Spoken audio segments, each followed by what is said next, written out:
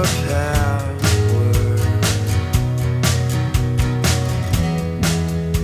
The seas are your friend.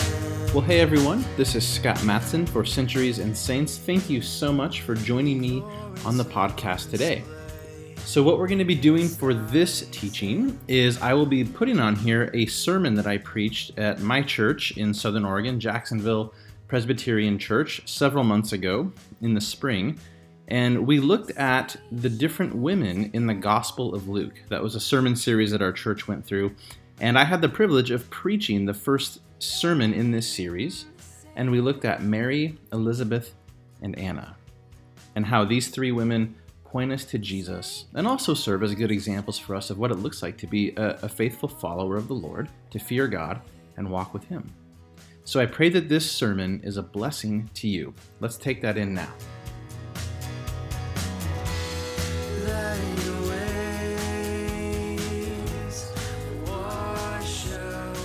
It's great to see you all this morning. I am Scott. I get to be the Director of Mission here at Jayville Pres, and I'm excited to be with you this morning to look at God's Word. And how was the meet and greet time?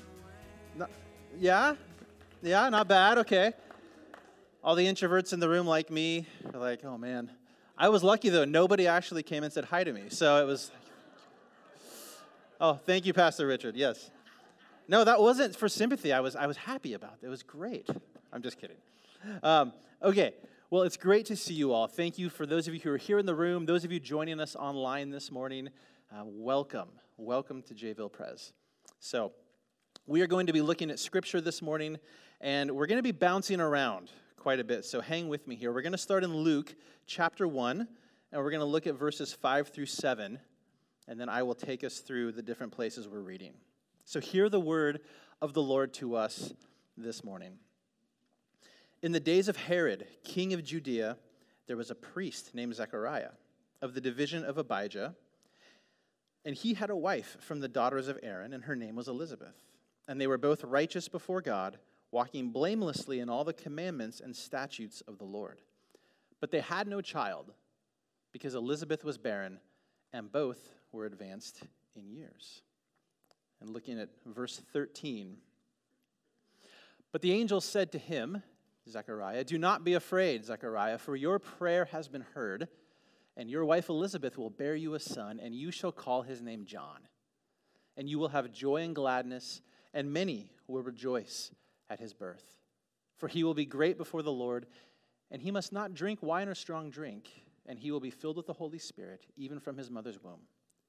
And he will turn many of the children of Israel to the Lord their God, and he will go before him in the spirit and power of Elijah, to turn the hearts of the fathers to the children, and the disobedient to the wisdom of the just, to make ready for the Lord a people prepared. And then over to verse 24. And after these days, his wife Elizabeth conceived, and for 5 months she kept herself hidden, saying, thus the Lord has done for me in the days when he looked on me to take away my reproach among people. So that's Elizabeth. Now we're going to read about Mary. Verse 26. In the 6th month, the angel Gabriel was sent from God to a city of Galilee named Nazareth, to a virgin betrothed to a man whose name was Joseph, of the house of David. And the virgin's name was Mary.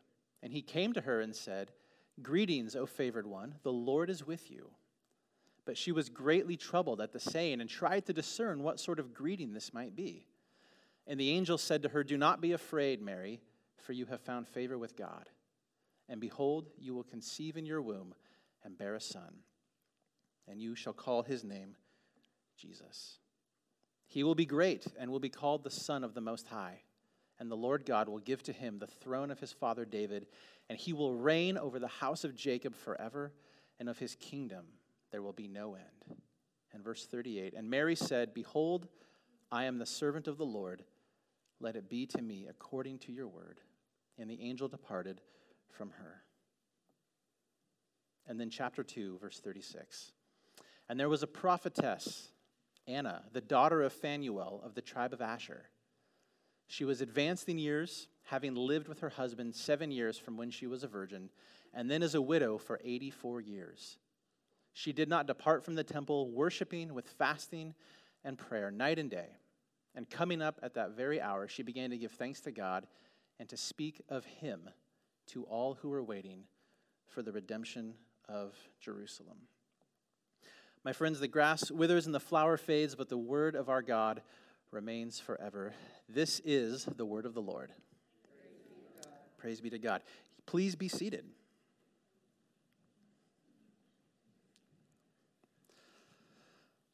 Abandon every hope, you who enter here. Perhaps you've heard those words. Those are the famous words over the gates of hell in Dante's classic medieval work, The Divine Comedy, Dante's Inferno. Also, it's how Salvador Alvarenga must have felt. You're saying, who's that? I've not heard that name before. In November of 2012, Salvador Alvarenga was 50 miles out to sea in his little fishing boat. He was deep sea fishing off the coast of Mexico when his worst nightmare came true. A massive storm rolled in unexpectedly and began carrying his boat out to sea. He did everything he could. He fought the waves. He tried to steer. He tried to align himself exactly with the current to get back, and he just couldn't do it. He flew into a rage and began destroying his own engine. His boat had no anchor, and in one last desperate cry for help, he got on the radio and begged and pleaded to be rescued and saved. But to no avail. And then, silence.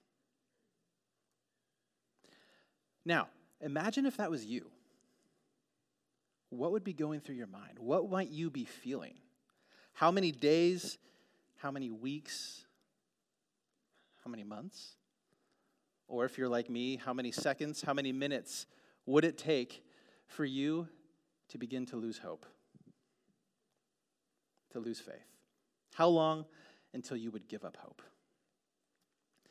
Now, I know in the room and watching online this morning, there are different kinds of people. Some of you here are optimists. You see the glass is half full. You think, oh man, that'd be interesting, a sea adventure. That could be kind of cool. I'd love to do that. Anyone in the room that might feel that way? No hand. Oh, there. Okay, a couple hands. The Fennell boys. There you go. Absolutely. Youth, right? You're like Bear Grylls, the survivalist. Like, that'd be so awesome. I'd love to do that. Or maybe you're more like me, prone to look at that and think, yeah, that would be probably the worst thing I could imagine. That would be horrible. Being swept out to sea with no one to help me, right? Maybe there's someone in the room who has such deep faith that you're like, you know what? I believe God is sovereign and he has me where he wants me. And so right now, this is where I'm supposed to be. I don't know if there's anyone in the room who would react that way. If so, I envy you. I would be in the second group. I would be not in a good place. That would not be good. Okay? Well, in our new sermon series, and yes, this ties into our new sermon series, we're encountering Jesus. And we are doing that specifically by looking at the women all throughout Luke's gospel. There are lots of different stories where Jesus has interactions with different women in Luke's gospel. And there are amazing things we can learn from each and every one of those narratives, every one of those stories. And so this morning we are looking at Elizabeth, Mary, and Anna. We're going to see how they responded to God's plans for their lives. We're going to see the situations that they found themselves in, the kind of faith they had to exercise for their circumstances, where they were, whether it's hopeful, despondent, or somewhere in the middle. And most of all, the hope is we're going to get to know Jesus better.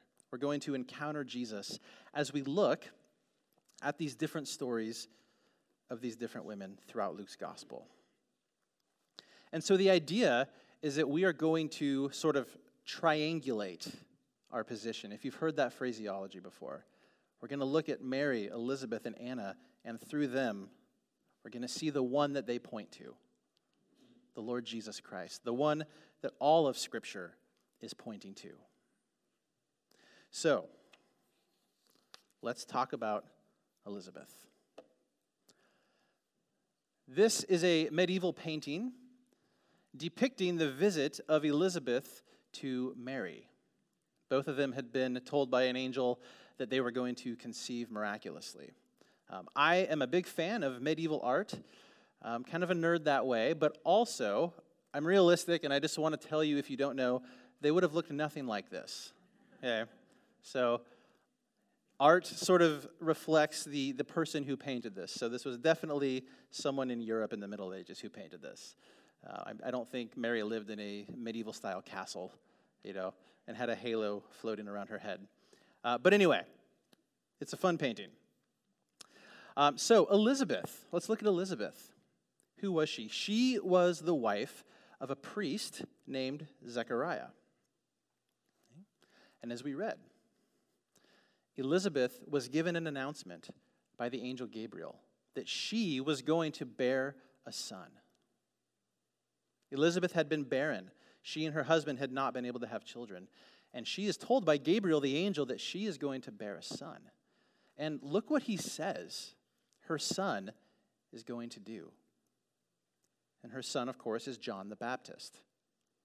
And Gabriel says about John the Baptist, he will be great before the Lord.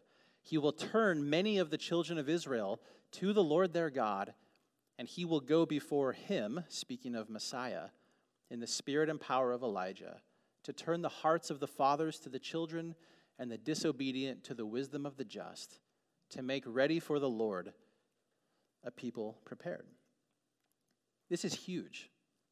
Elizabeth, this woman who's unable to have kids, she's told by the angel, you're going to give birth to this man who is the promised forerunner of the Messiah, the one who will go before the Son of God and prepare Israel and the world for his arrival and for his ministry. That's huge. Elizabeth, in addition to this, she was, as Luke tells us, a righteous woman. She feared God. She and her husband walked faithfully in the commandments of the Lord. Now, that doesn't mean when you see in the Bible it says that Elizabeth or Mary or someone was righteous, that doesn't mean they were sinless. It just means that they feared God and they lived according to his word. Okay? But Elizabeth had experienced profound disappointment. Elizabeth was unable to have children. No matter how much she and her husband wanted children, this was an obstacle they could not overcome. And while Elizabeth was righteous, she trusted God, she feared God, right? No doubt she experienced all of the highs and the lows which profound disappointment in life can bring. And we know that disappointment touches every single human being. We live in a fallen world. We live in a fallen world. We know from Scripture that the world is not as it's supposed to be. The world is not as God originally designed it. Sin has come into the world and has corrupted everything. And therefore, every human being experiences disappointment, sadness, difficulty in life. Okay? We see that all the way back in Genesis 3 with our first parents, Adam and Eve, and we see it today. In May of 2020, just not even 2 years ago, the University of Chicago conducted a poll about levels of happiness amongst American adults. And they found that only 14% of American adults would say that they are very happy. 14%. That's a very, very low number. Now, it's the lowest it's ever been, and I'm sure the pandemic plays a part in that. But even at its highest, that number was only 31%. Right? So this speaks to the human condition. Elizabeth's story, her disappointment, speaks to the human condition. But Elizabeth also serves for you and me as an example of a tenacious faith that hangs on to God in the midst of life's worst difficulties and disappointments. Things had not gone her way. In biblical times, if a woman was unable to bear children, she was seen as being less than other women. Now, that certainly is not the heart of God. Obviously, we know that. That was an unfortunate byproduct of that specific culture. But Elizabeth, no doubt, would have been looked down upon by her fellow Israelites. Right? And having been married most likely around the age of 14, she would have experienced many, many decades of being childless, of this disappointment. Luke told us in his narrative that Elizabeth and Zechariah were both advanced in age. He also told us that Zechariah was serving as a priest. And in Leviticus 12, God made it clear that no man was allowed to be a priest after the age of 50. So to be advanced in age, but yet still under the age of 50 in that culture, they probably would have been in their mid to late 40s. Not what we usually think of as advanced in age. I'm turning 40 next month, and I'm like, wait a minute, that's not advanced in age. Come on. But Elizabeth serves as this incredible example of a woman who hangs on to God in the midst of life's worst disappointments. She represents for us a faith beyond disappointment.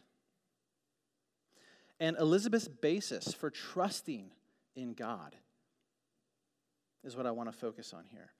She trusted in God before God answered her prayer of many decades. She trusted in God. So when we look at Elizabeth, it wasn't that she trusted God when he did what she wanted him to do. We know that there are times in our lives, and I know that we've all experienced it. We've all experienced it when, if we're being honest, God doesn't do what we wanted him to do. And it brings deep disappointment, deep grief. And that's part of life in this fallen world. And God understands that. God understands that grief and that disappointment. But Elizabeth serves as a challenge and a conviction for me because she hangs on to God in spite of it. She hangs on to God in spite of that. Deep, deep disappointment. Even while her prayers went unanswered. And so when we look at this, when we look at Elizabeth's story, then how do we encounter Jesus in this? How do we encounter Jesus? Well, we look to the one that Elizabeth's son pointed to. We look to the one that he pointed to. That even when we face disappointment that doesn't seem to have an end, we look to Elizabeth and we look through her and we see the God who has come. God has come. That even when we face disappointment, we can say, Jesus has come. He has died. He has risen from death. I may not understand this, and I may not like it. God, I may not like your plan, and I would never choose this. But I also know Jesus has come. That's what we see when we look at Elizabeth. She challenges me. She challenges me. Her faith was so deep and so strong in the midst of great disappointment. So she is an incredible example of a faith that won't let go, a faith that is beyond disappointment, a faith that hangs on to God in the midst of the worst.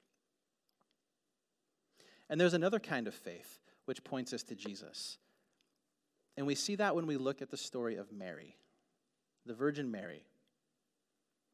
Now, Mary, she was young. She was betrothed to Joseph. Betrothal just meant she was legally engaged, as we would say, to be married. Okay, she was probably 13 or 14 years old. So back in this culture, and for most of human history, it was normal for people to get married at the age of 13 to 14, right? You were seen as being a man or a woman at that point, and basically you just went from child to adult like that. That's all it was. There wasn't any kind of in-between period. And so you were expected to take your place in the community as a responsible member of the community. And so Mary was betrothed to Joseph. So she was probably 13 or 14 years old.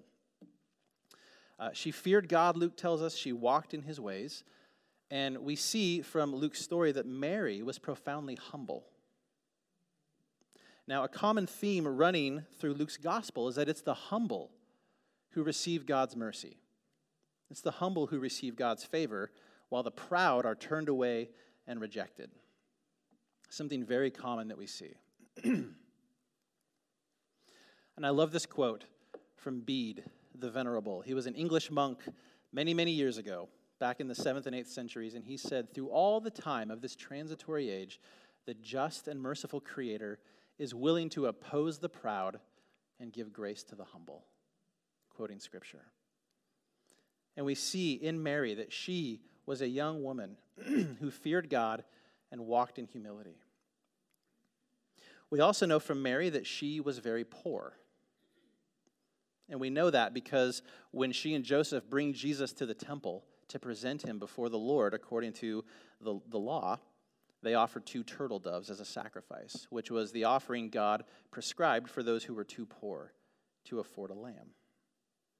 Okay. And so all of this, Mary, she's young, she is poor, she's unknown, she lived in a little village somewhere in sort of the backwoods of the empire, not from a significant place. But all of this, she trusted God, submitted to his will, and her obedience results in the fulfillment of God's plan of redemption. Okay? Mary is an incredible example of a young woman, a young person who has deep faith in God from a young age, okay, and walks with him. There's another young woman who had very deep faith. You may have heard of her. Her name is Katie Davis. And in the year 2007, she graduated from high school. And at just 18 years of age, right after graduation, she took a bold step of faith and followed what she believed to be the Lord's leading and moved to the African nation of Uganda, sensing God's call on her life to work with orphan children. And she went on at this young age to adopt 13 Ugandan children and take them into her little home. And then she founded a missions ministry, which is still going strong today and reaches different tribes throughout Uganda and in that region of Africa with the hope of Jesus and cares for orphan children. She's also authored 3 different books. She's a respected voice in missions. And even today, as of right now, she's only 32 years old. So it's a pretty cool story. Pretty cool story. And like Katie Davis, we see with Katie, we see with Mary, this example of what I would call a mature faith, a young person clinging to God and trusting in him and walking in obedience to his commands and his word. And so we can all learn from Mary. Mary also, like Elizabeth, challenges me. Mary challenges me.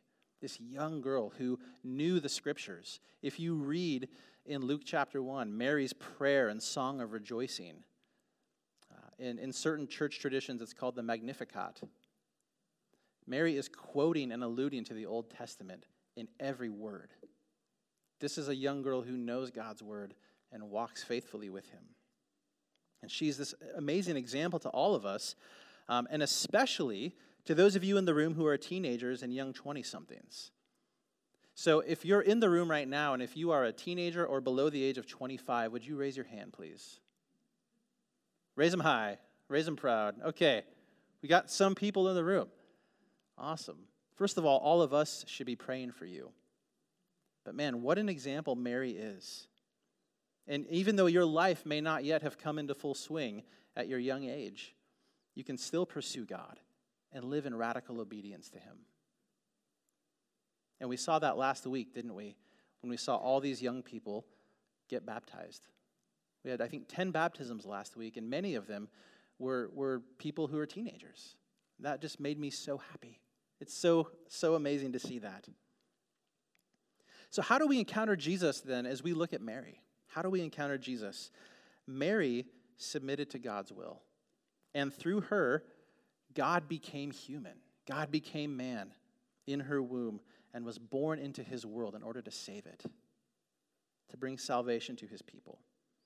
Mary had a deep faith in her own son, calling him her Savior. She looked to him as the one who is worthy, as the one who fulfills his covenant promises.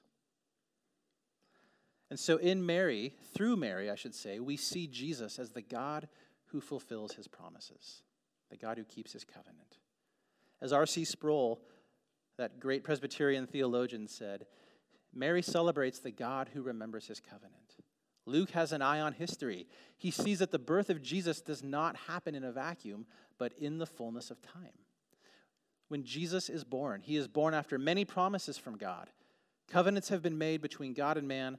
The promise that had been made to Adam, Noah, Abraham, Isaac, and Jacob is now coming into fullness in space and time.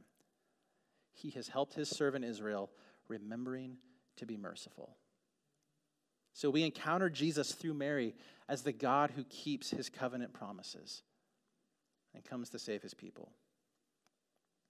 So will we live this out? Will we, as God's people, and especially you younger people in the room who raised your hands, will you walk with God today, this week, going forward? Well, in addition to the steadfast faith of Elizabeth and the mature faith of Mary, let's look now at one more kind of faith, the final woman who we're looking at this morning in Luke's gospel, Anna. Anna was an old woman, Luke tells us. Those are not my words, those are his words. Fearing God and living a life of righteousness before him. Now, Luke explains to us Anna's history. She had gotten married, again, probably around the age of 14. After 7 years of marriage, her husband had died, leaving her a widow, which means she would have been widowed at the age of 21. And then she lived for 84 years as a widow. And she was serving God day and night in his temple, living a life of prayer and fasting. And if that wasn't enough, Anna was also a prophetess and an evangelist. So, if you do the math, everyone, let's do the math. Married at 14, widowed at 21, and then living 84 more years. Guys, she was 105. 105 years old. Amazing. And she's still going strong, living faithfully for God, worshiping him, awaiting the arrival of the Messiah, being fruitful for his kingdom all the way until the end of her life. And what does she do when Jesus is brought into the temple, this little baby? Probably, according to the law, barely a month old. What does she do? She goes out and she tells everyone who will listen, God has come, Messiah is here. And she was 105. It's amazing to me. 105 years old that she did this. And we see this in Scripture. We see this even again today. We see people who are in the later stages of life going strong and doing huge things. One example, because I love food, and I would imagine a lot of you in the room do as well, Colonel Sanders. Who's heard of Colonel Sanders? Yeah, what is he famous for? Kentucky Fried Chicken, that's right. I was reading about him a little bit. He didn't franchise his first restaurant until he was 65 years old. Okay? So everything that we know him for happened after the age of 65.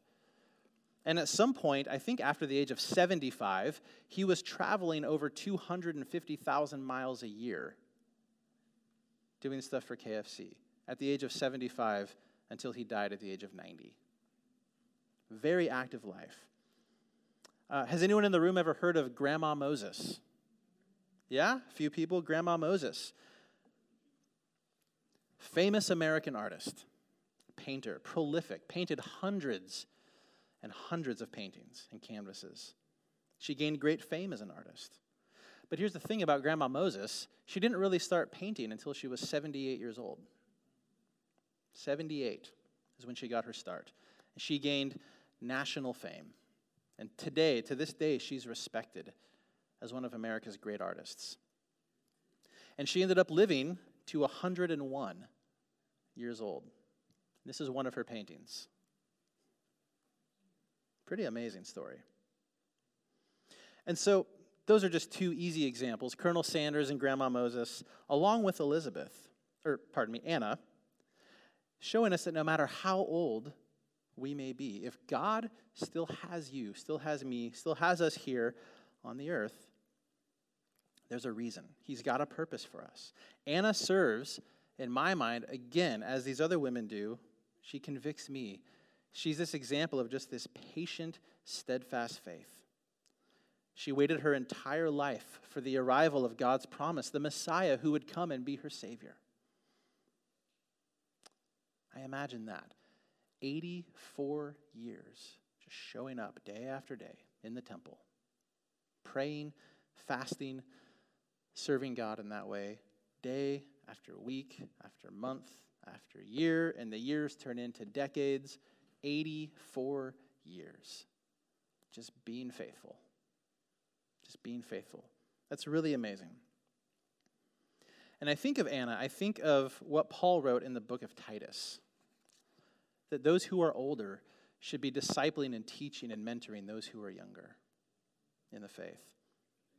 And I want to share a quick personal story. I did not tell him I'd be sharing this, and he is in the room this morning, so I apologize in advance, Pastor Larry.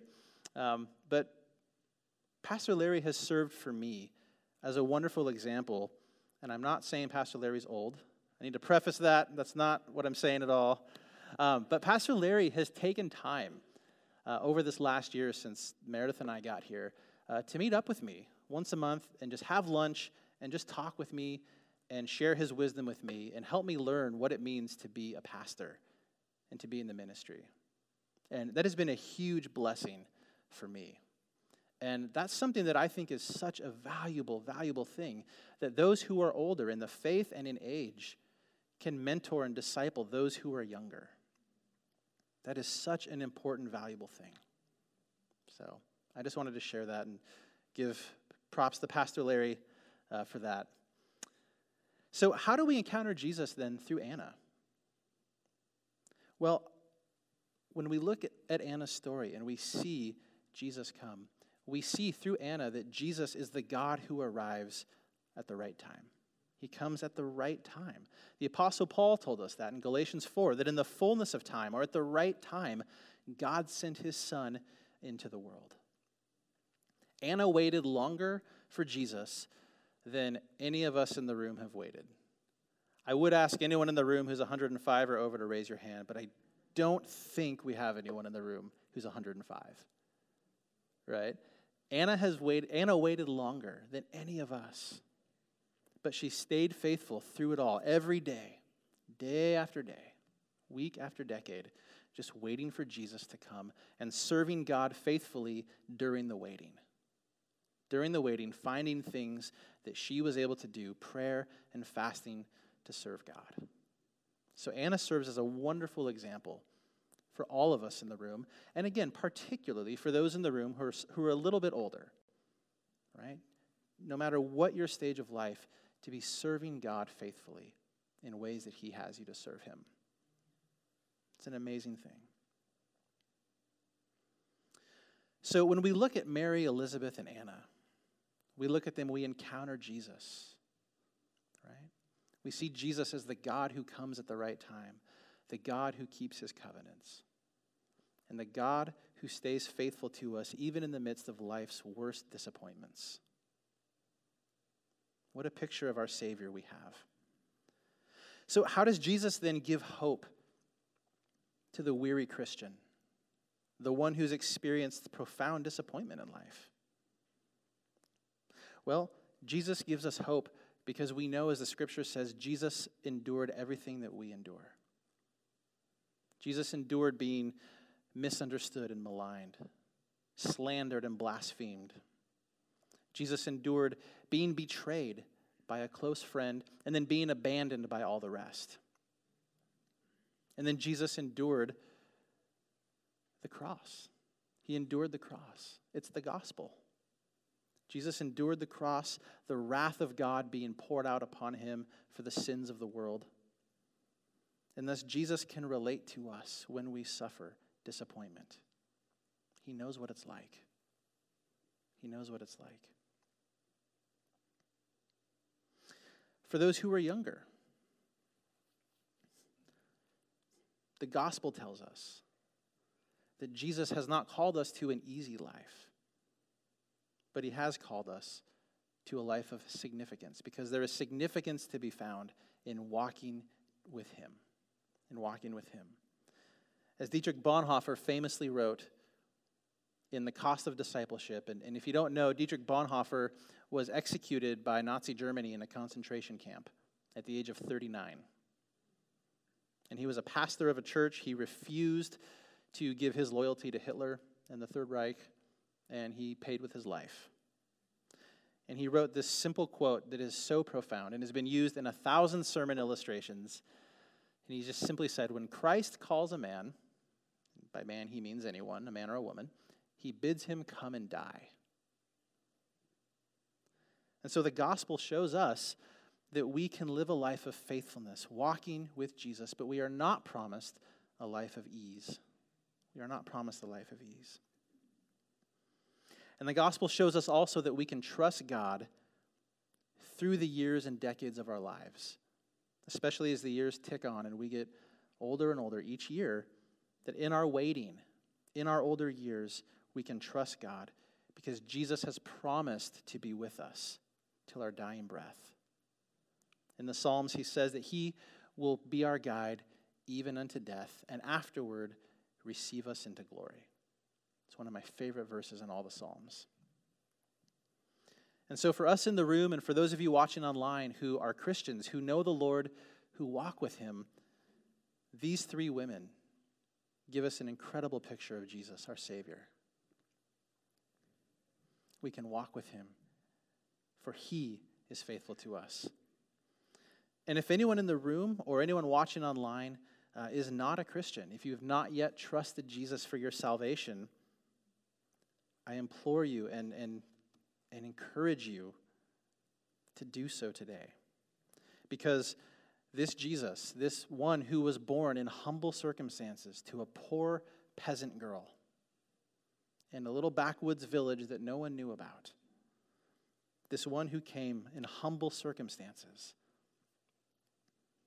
the babe of Bethlehem, is also the eternal God and the sovereign Lord of the universe. He is the judge of all. And he is coming back one day. And we don't know when, but he promised that he will return one day and he will judge the living and the dead. He will judge the living and the dead. And when he comes back, it's not going to be in humble circumstances and only a few shepherds know. When he comes back, all the world will see him. All the world will know he is God and he is Lord. And he is risen from the dead. So if you've not trusted him yet, repent. Place your trust in Jesus this morning. This one that we've been talking about, that we've been looking at this morning.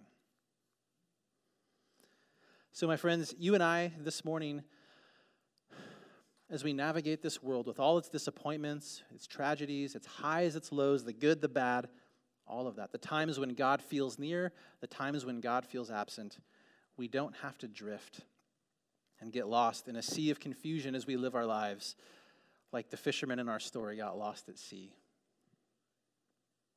We know the one to whom Elizabeth, Mary, and Anna are pointing.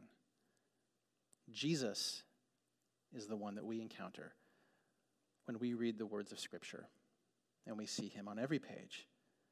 So let us hear the words of Luke once more from the very end of his gospel. And beginning with Moses and all the prophets, he, Jesus, interpreted to them in all the Scriptures the things concerning himself. He is the one we encounter as we look at Scripture. Amen? Let us pray. Lord Jesus, we love you. God, we adore you. And God, we bow in submission to you this morning. For Lord Jesus, you are the humble babe of Bethlehem. You are also the eternal God, the sovereign Lord who rules over and sustains all things, the one who will judge the living and the dead, and the one who came and died and then rose from death to bring salvation. So Lord, we look to you. We love you. We ask, Lord Jesus, that you would continue to speak to us, lead us, bless us, Lord, this morning and as we go through this week, Lord. for your glory, Lord. The ocean is your power. The seas are your friend. Well, hey, thank you so much for joining me on the podcast today. Again, this is Scott for Centuries and Saints, and I pray that you were blessed as you listened to that sermon talking about Mary, Elizabeth, and Anna in the Gospel of Luke, and ultimately how they all point us to Jesus. So, if you would, go ahead and leave us a review, rate the podcast, take a look at my website, scottwmatson.com. I'd love to hear from you. And as always, may you keep walking with the Lord Jesus, our great God and Savior. He is worthy. He will keep us to the end. So my friends, thank you so much. Be blessed. And until next time, once again, this is Scott for Centuries and Saints.